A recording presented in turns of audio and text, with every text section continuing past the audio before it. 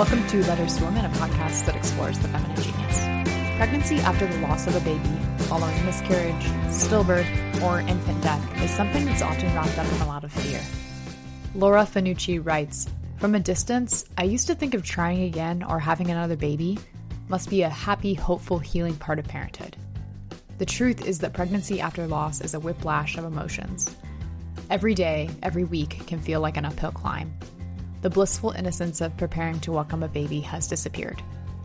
Today on the podcast, Laura shares the spiritual side of pregnancy after the loss of her children to miscarriage and infant loss. No one says a word about the spiritual side of pregnancy after loss, and Laura is working beautifully to change that conversation. Join us today as we discuss 5 spiritual aspects of pregnancy after loss.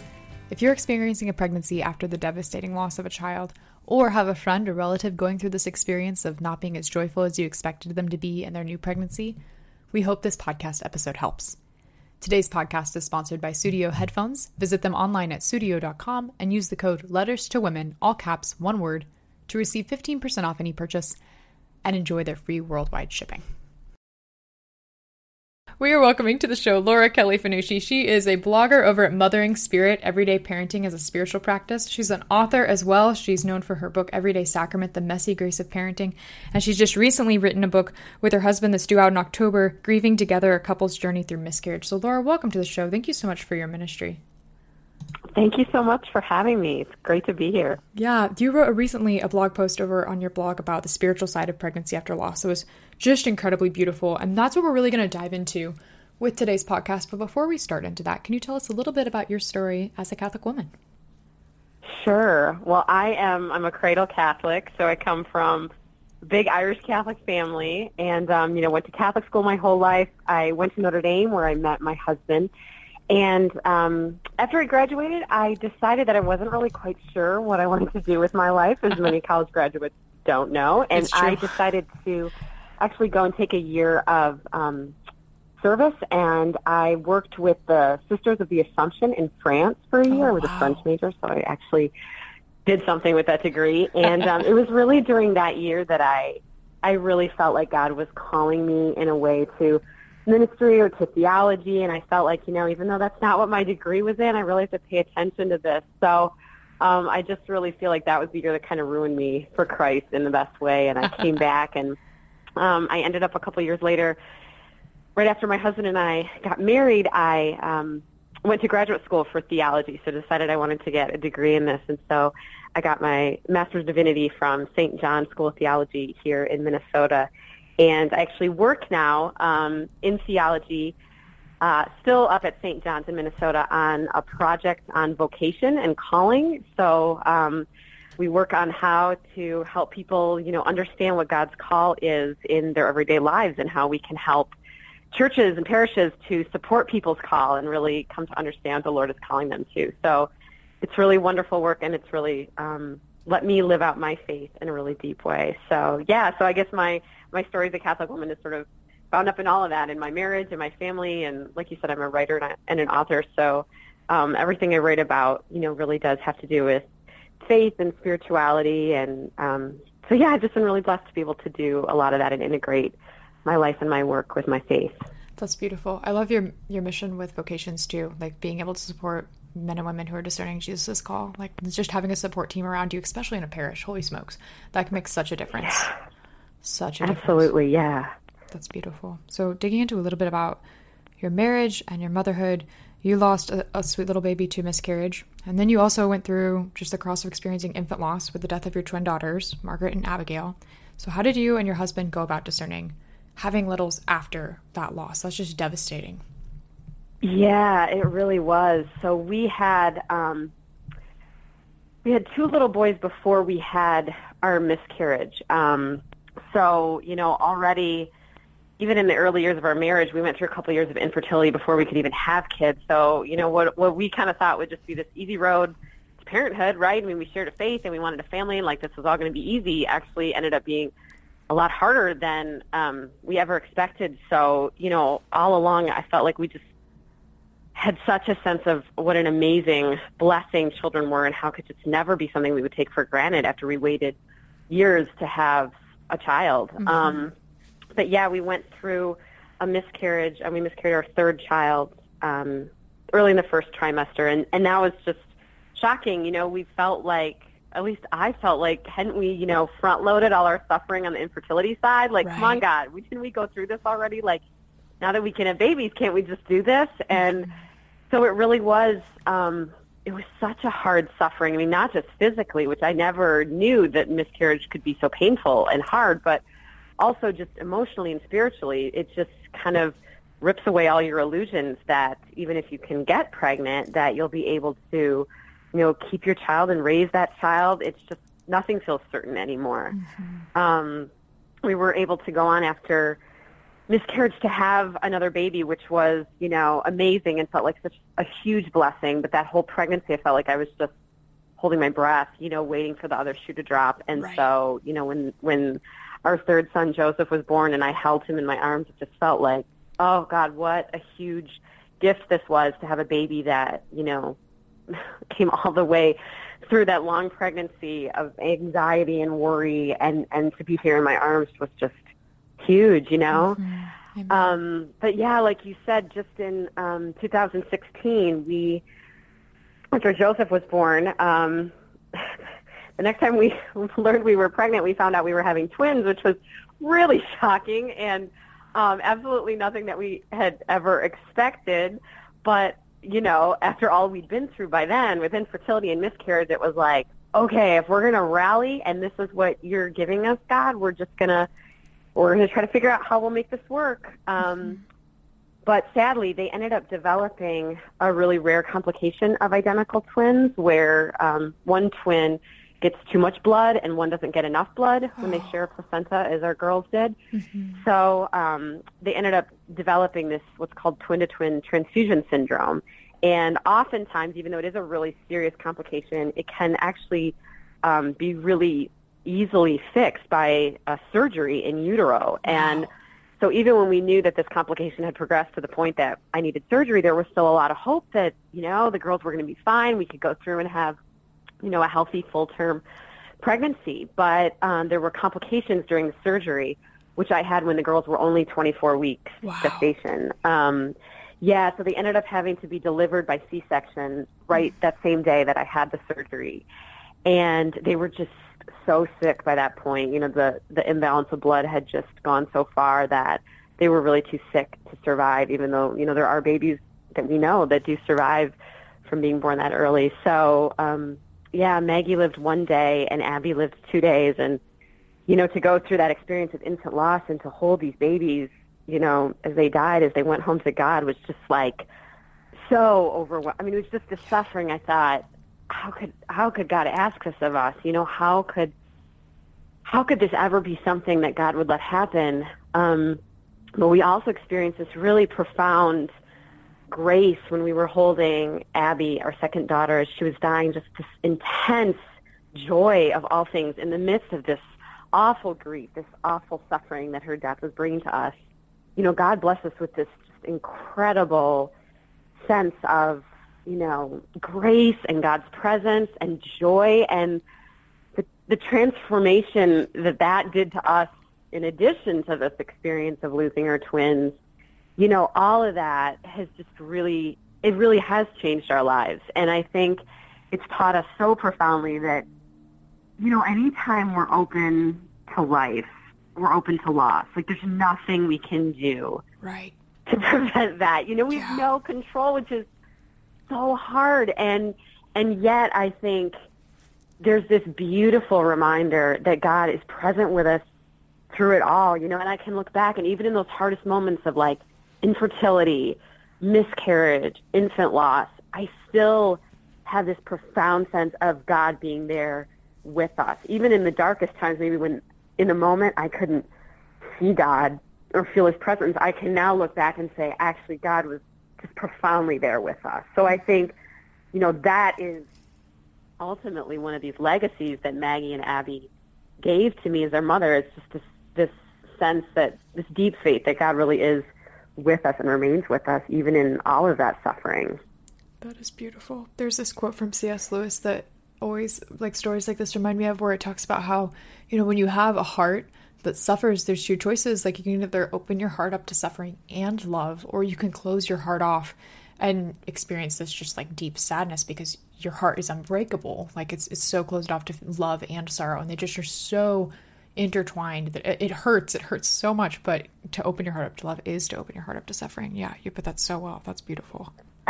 Yeah, absolutely. And I think, I don't know, ironically, and we didn't even tell people this till probably months, if not a year later, like even right there in the hospital when I was still recovering from the C-section, even after the girls had died, like we had a conversation then in the hospital, my husband and I did, about wanting to have another baby someday. Mm-hmm. And I mean, I get so sick during my pregnancies. I have really hard pregnancies. And I remember, especially in that twin pregnancy, I was like, this is it. We can never have any more kids. I can't do this anymore. This is too much.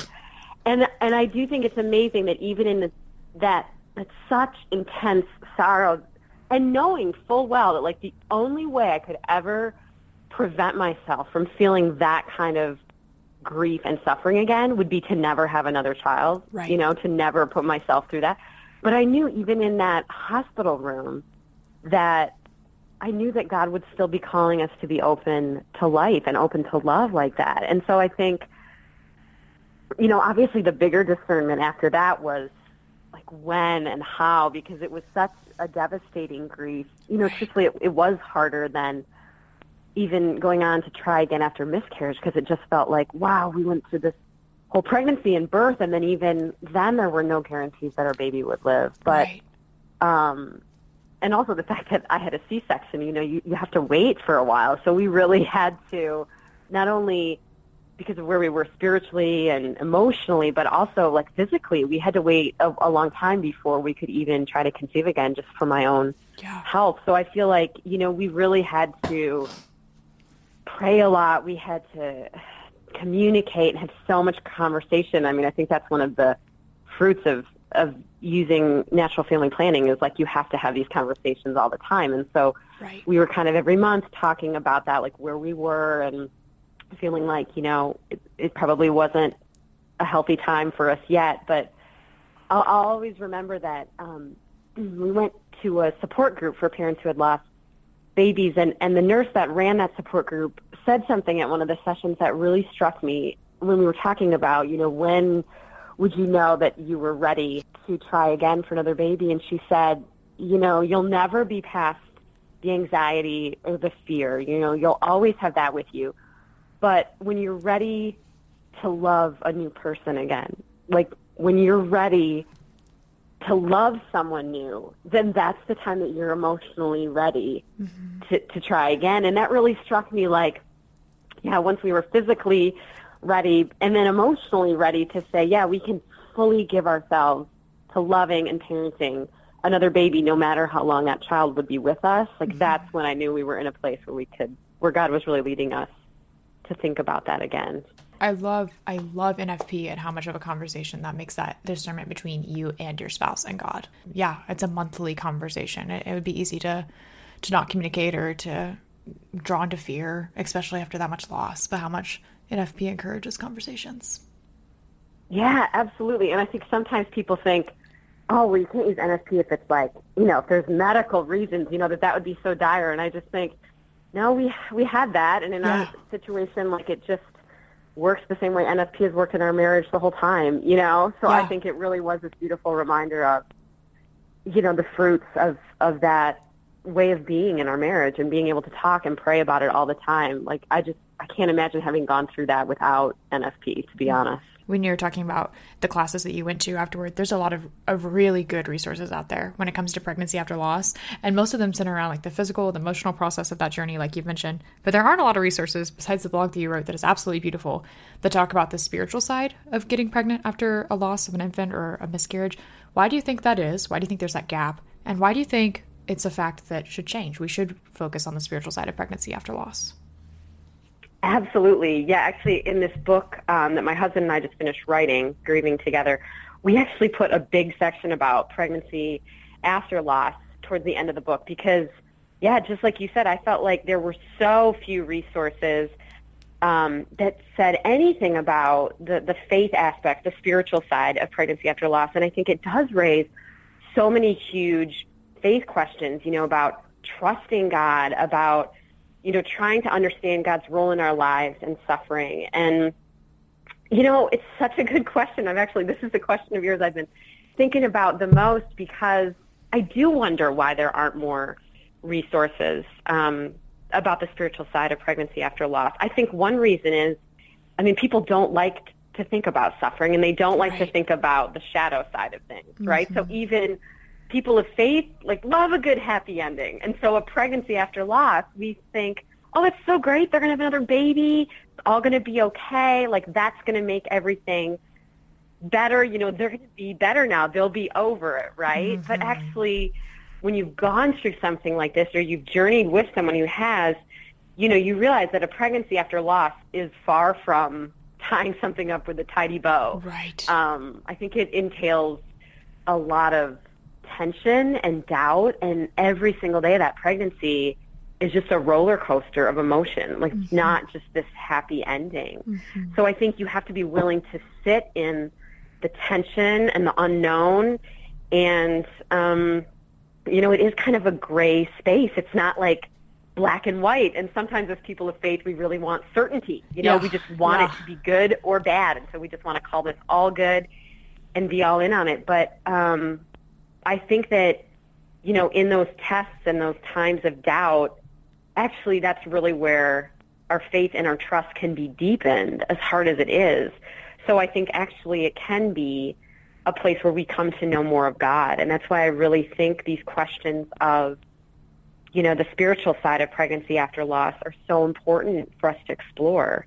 And to be honest, I think, probably in our church, we haven't really grappled that much with how closely suffering is tied to our own bodies. It's ironic because I think in the Catholic tradition, we have such a rich understanding of, the incarnation and the real presence and Christ's body and the Eucharist. All of that is so rich, but I think sometimes it doesn't necessarily translate to say, what are the traumas that actually can happen to our bodies, and how is that actually a site of where these spiritual questions, take place and take hold of us. And I think right now it's actually kind of beautiful that psychology and other disciplines are coming to understand how we hold these emotions and this trauma in the body. And I think there will be a place, I hope, in the future for there to be more conversations, especially with such an embodied incarnational faith like the Catholic faith is, to say, yes, God works in and through our bodies, and we just have to talk about even those parts of our bodies, those sources of suffering that can be hard to talk about, things like infertility and miscarriage. All of that has to do with the bodies that God gave us and God created us to have. So how can those not be separate from our faith? Not like our spiritual side is just kind of this disembodied experience where we meet with God, but really that God loves our bodies and made our bodies, and this is where we experience our faith. I think all of that, I hope, will be conversations that we start to have more and more. We are taking a quick break to hear a word from our sponsor, Studio Headphones. I edited this episode while wearing their Regent headphones, which are their premium on-the-ear model with beautiful tone clarity and a really well-balanced sound. I love the fact that these headphones have over 24 hours of active battery life, so they are perfect for my on-the-go lifestyle. Studio wants to revolutionize the way that people see headphones, and not just as a tech device, but also as an accessory. Right now, the headphones market really offers you one of two things, style or tech. Fashionable headphones tend to lack the proper sound quality, and high-tech variations are really bulky and they're not design-oriented.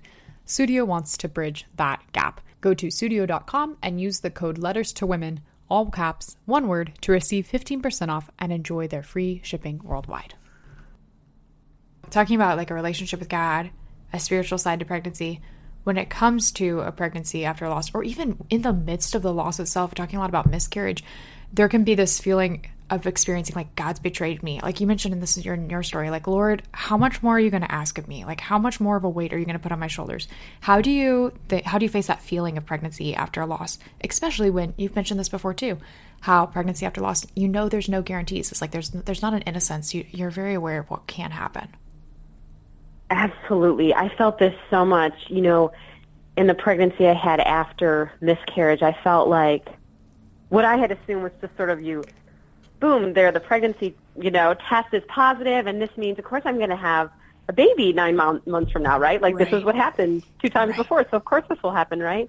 But in that pregnancy after miscarriage, I realized that what I was experiencing was this acute awareness of what all of life actually entails. Like, the fact that there are no guarantees is the one certain thing in life, right? But of course we don't want to think about that. No. Like, that's challenging. And if we really thought all the way about what that entails, it'd be hard to just get out of bed in the morning, Amen. you know? Yeah. But I felt like really pregnancy after loss does call us to see that even though there aren't any guarantees, what we have is right here and now in the present. And I think that pregnancy taught me that, just working on becoming aware of God's presence in the moment and trying to trust God and just pray through each moment, each worry.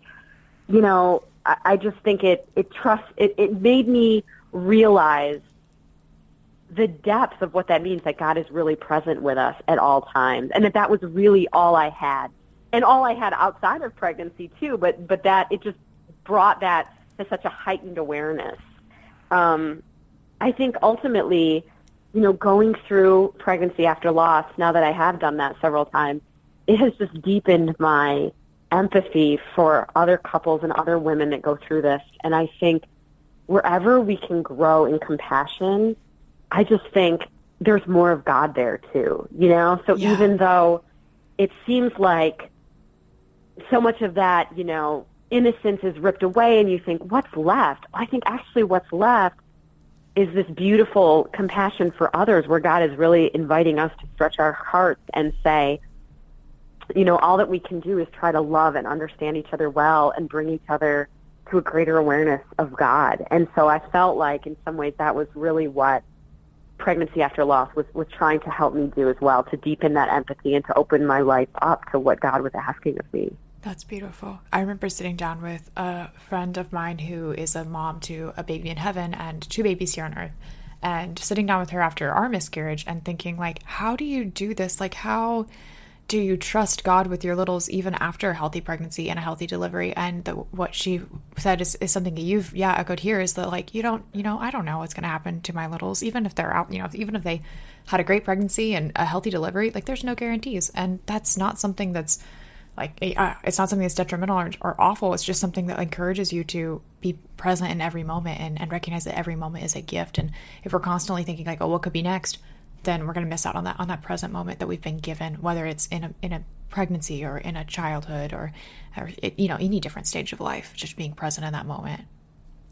Absolutely. I think that was something I hadn't realized too, was that going through loss actually changed my parenting too. Yeah. I think I thought that it would just be a matter of, getting through that pregnancy and then, like everything was going to be okay, right? And then I just go back and do this parenting thing the same way. And no, I've realized, yes, in some ways it has heightened my anxiety about, after having lost children, of course I am, just terrified that would ever happen again. But I also know there are no guarantees. This is such a beautiful gift to have, this moment here and now with them. And I think that in many ways, if we could help couples to see that actually your parenting after miscarriage or infertility or infant loss, your parenting will be different too. You will have challenges that other people, won't see as hard. Other people can make jokes about like, oh, I kept the kids alive today, and then that was great. And you think, oh my gosh, that's not even something to joke about. Right, that hits too close to home. Mom circle. So I think, there's always,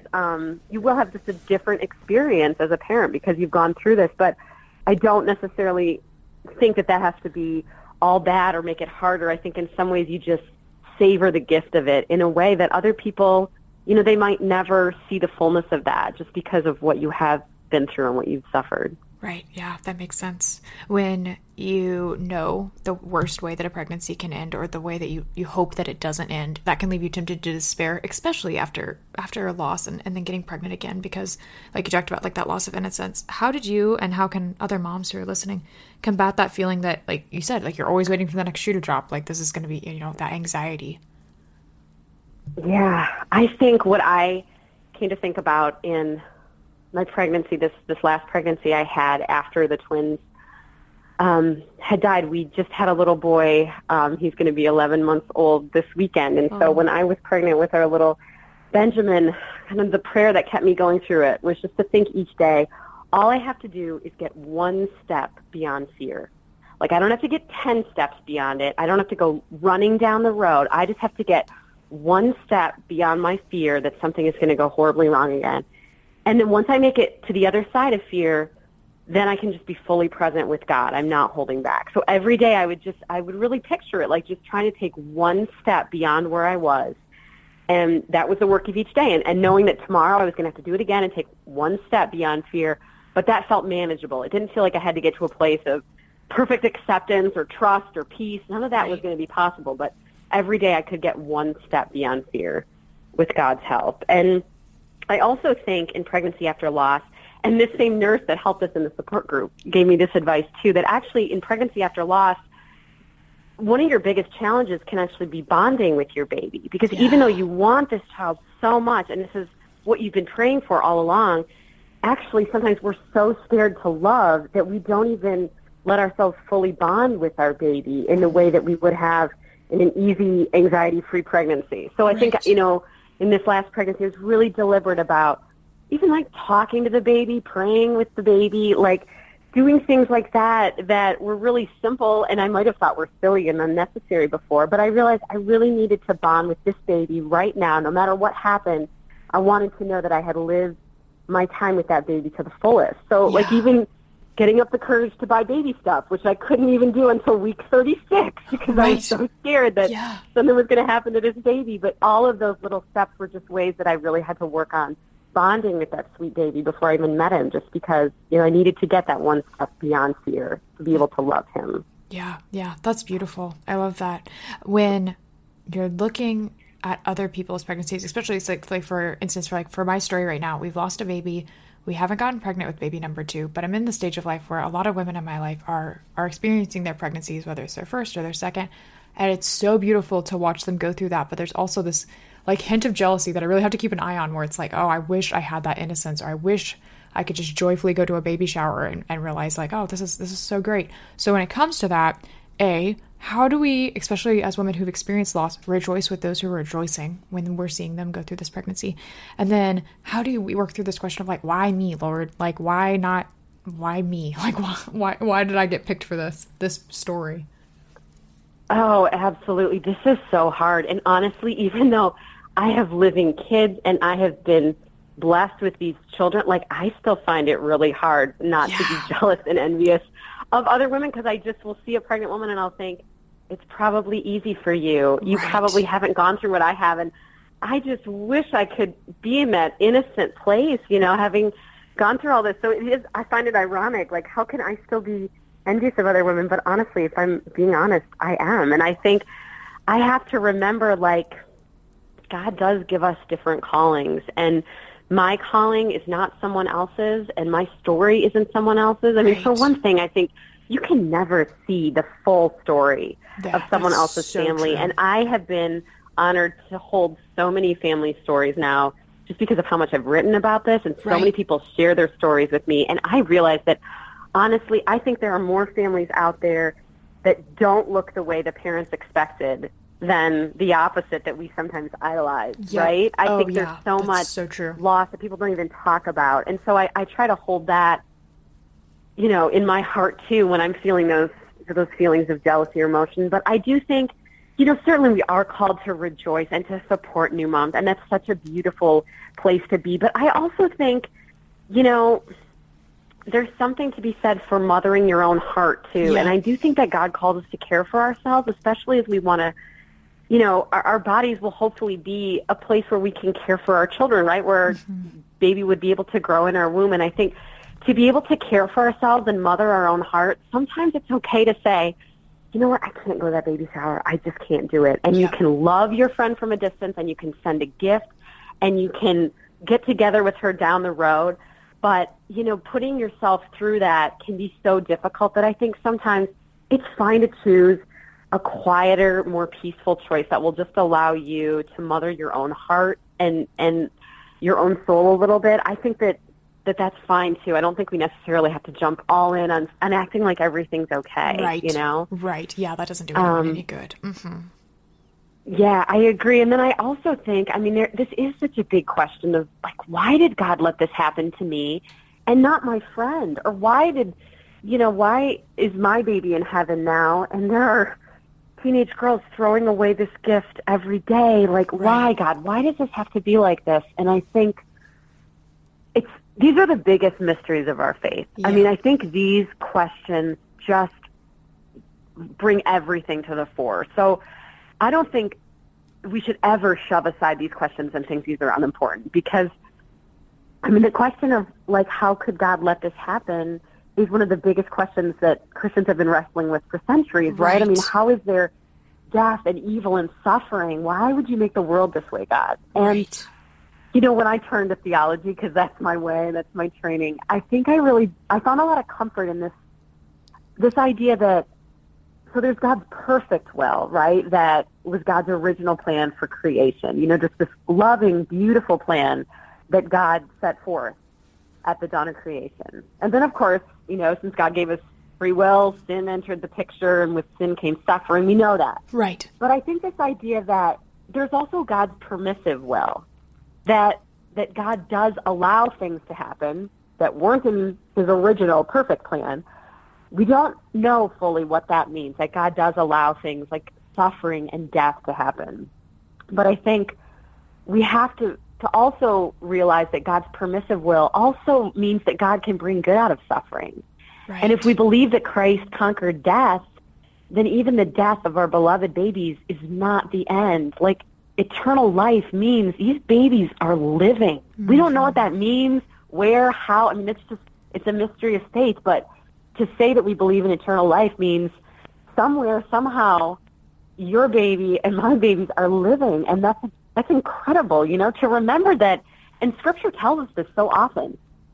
Death was not part of God's original plan. You know, right. It says in Scripture that God does not desire the death of his beloved creatures. Mm-hmm. And so to think about how Jesus wept when he saw his friends grieving for Lazarus, to know that God mourns with us, and God did not want the death of these babies. But for mysterious reasons that we don't yet understand, this is what was allowed to happen, and yet God is still at work to bring good out of suffering. So I think, you know, sometimes asking the questions of why did this happen, I find that I don't get somewhere with those questions. Why? Yep. But if I turn to how, and I say, God, how can I let my love for my child continue to transform my life and my faith? How can I grow through this suffering into new life? I find that there I feel this real presence of the Holy Spirit, like calling me to growth and to see how this love and that child's life will continue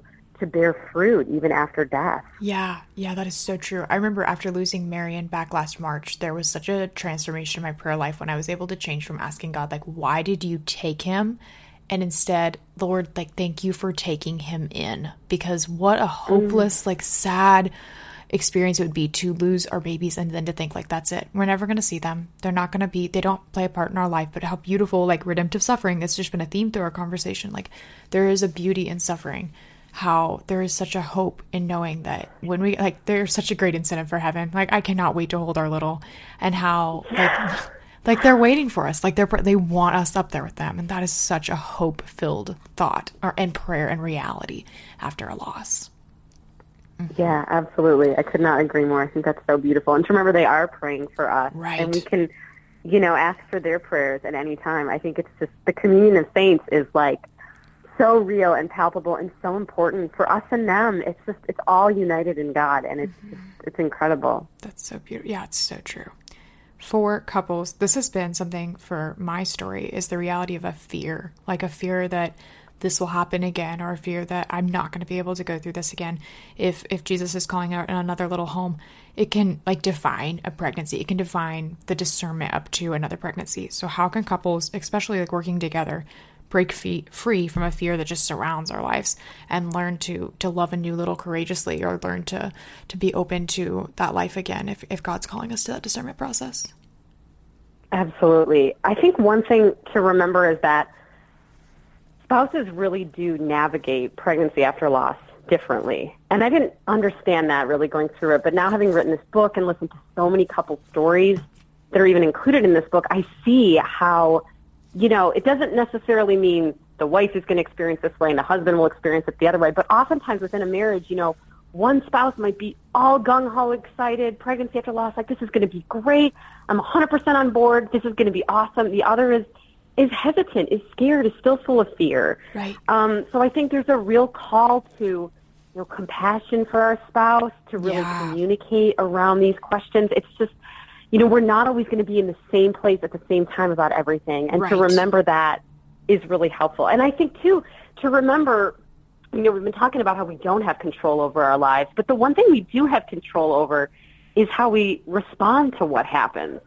So, some ways, just thinking, I'm not able to control the outcome of anything that happens to me, but I can control how I respond, can at least make us feel like we have a little agency in that, and that we do have, we can control how we feel or how we speak or how we pray about our experiences in pregnancy after loss. I think that there's also some really beautiful resources from the church that we tried to gather in our book, too. Like there's beautiful scripture, I think, that can help us work through our fear and really focus on trusting with God. And I think there's beautiful saints, too. Like I'm just reading the letters of St. Zalian and Louis Martin, and I just love, they went through so much loss in their family. They lost 4 babies, and, they had 5 girls, one of whom was St. Therese, so bless that whole Holy Family. Yeah. But they really went through so much, both of them, in struggling and suffering deeply through those losses. And the way that they wrote about their experiences to their friends, the way they shared about it with each other is just amazing. So I think to know that even in the history and the tradition of our church, there's just beautiful resources for us as husbands and wives to turn to is awesome. Yeah. And there's even there's a whole rite of blessing for a child in the womb, and there's an official blessing for parents before childbirth. So even, to ask your priest to do one of those blessings for you, there's just beautiful ways that the church really does have resources that we can turn to in pregnancy after loss. All of that, I think, is hugely important. And I wish I would have known about it much earlier, to be honest. Right. Yeah, because it can feel so isolating, or you can feel like you're the only one going through these emotions in a pregnancy, and to know that A, you're not alone, and B, someone's gone through it before and they want to help you out through it. Like the community of saints, gosh, that's so real. And how, you don't have to go at it alone. There's so much grace available through the church, and she really wants to rally around you and knows that this is hard. So just the reality of knowing that you're not by yourself through this is so comforting. Yeah, absolutely. So we've talked about your blog, we've talked about some books. For listeners, just to have it in one spot, you finished writing a book with your husband on miscarriage. Where can listeners find out more information about the book? It's not released yet, it's coming out, and then where can they find you online? Sure. So I write at motheringspirit.com, and then I'm on Facebook at Mothering Spirit as well, and on Instagram, my handle there is This Messy Grace. So I love Instagram. I'm there too.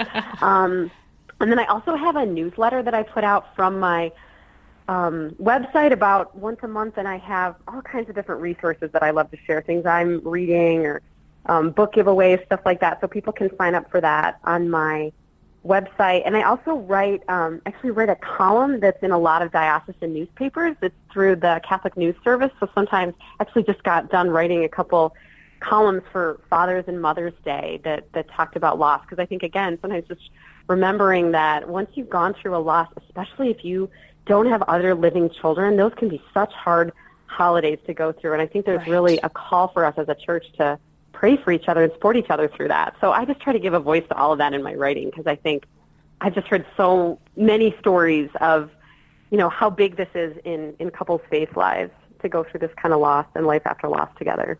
That's beautiful. Yeah, I love the blog. Looking forward to the book. That'll be so good to see that come out through our Sunday Visitor. Hopefully this fall. Fingers crossed. That's so beautiful. Definitely. Laura, this is the last question I ask a guest on the podcast. It's one of my favorites. How do you live out the feminine genius in your ordinary daily life as a mom to both little people here on earth and little people waiting for you up in heaven? I love this question. This is so beautiful. And I think this question made me think about, in some ways, this is our call to kind of relax into the woman that God made us to be. You know, sometimes we get all wound up in trying to be everything to everybody, but actually, like, God has given us enough, and just the way that He's created us is exactly who we're called to be. I mean, I think about, like, my ordinary daily life is full of being at home with my kids. I work from home, so my days are just full of, you know, kids and work, and I do a lot of writing on the side, and, you know, to be here with my husband, all of that, it just sort of makes me realize that Annie Dillard has this great line about the way we spend our days is the way we spend our life. And I think to realize that sometimes we're living out our faith, our feminine genius, however we want to call that, in really ordinary ways, but that God is so present there, and that, you know, we are really united in prayer to all these other women in the world doing this kind of work, and to all these beautiful saints and souls in heaven that are praying with us. I just feel like, you know, in the best of times, you do get a sense that you aren't alone, and, you know, all those friends above and friends here who are praying us through all of it. It's just a real beauty of unity that our faith gives us. So, oh, that's awesome. Laura, thank you so much for just the way you honor your littles up in heaven, the way that you just make their memory so present here to us. And thank you for your ministry, for your vulnerability, just how authentic you are. It was beautiful to talk with you. Thank you so much for coming on the show. Oh, you are so welcome. Thank you for having me. Thanks for listening to the show. If you enjoyed the episode, please share it with a friend. If you have a spare minute, please rate and review the podcast on iTunes so more listeners can find this resource. Check out the show notes at oldfashionedgirlblog.com, where you'll find all the articles and resources mentioned in this show, as well as news about Laura's new book on experiencing miscarriage with your spouse. And that's all I have for today. So until next time that we chat, be not afraid.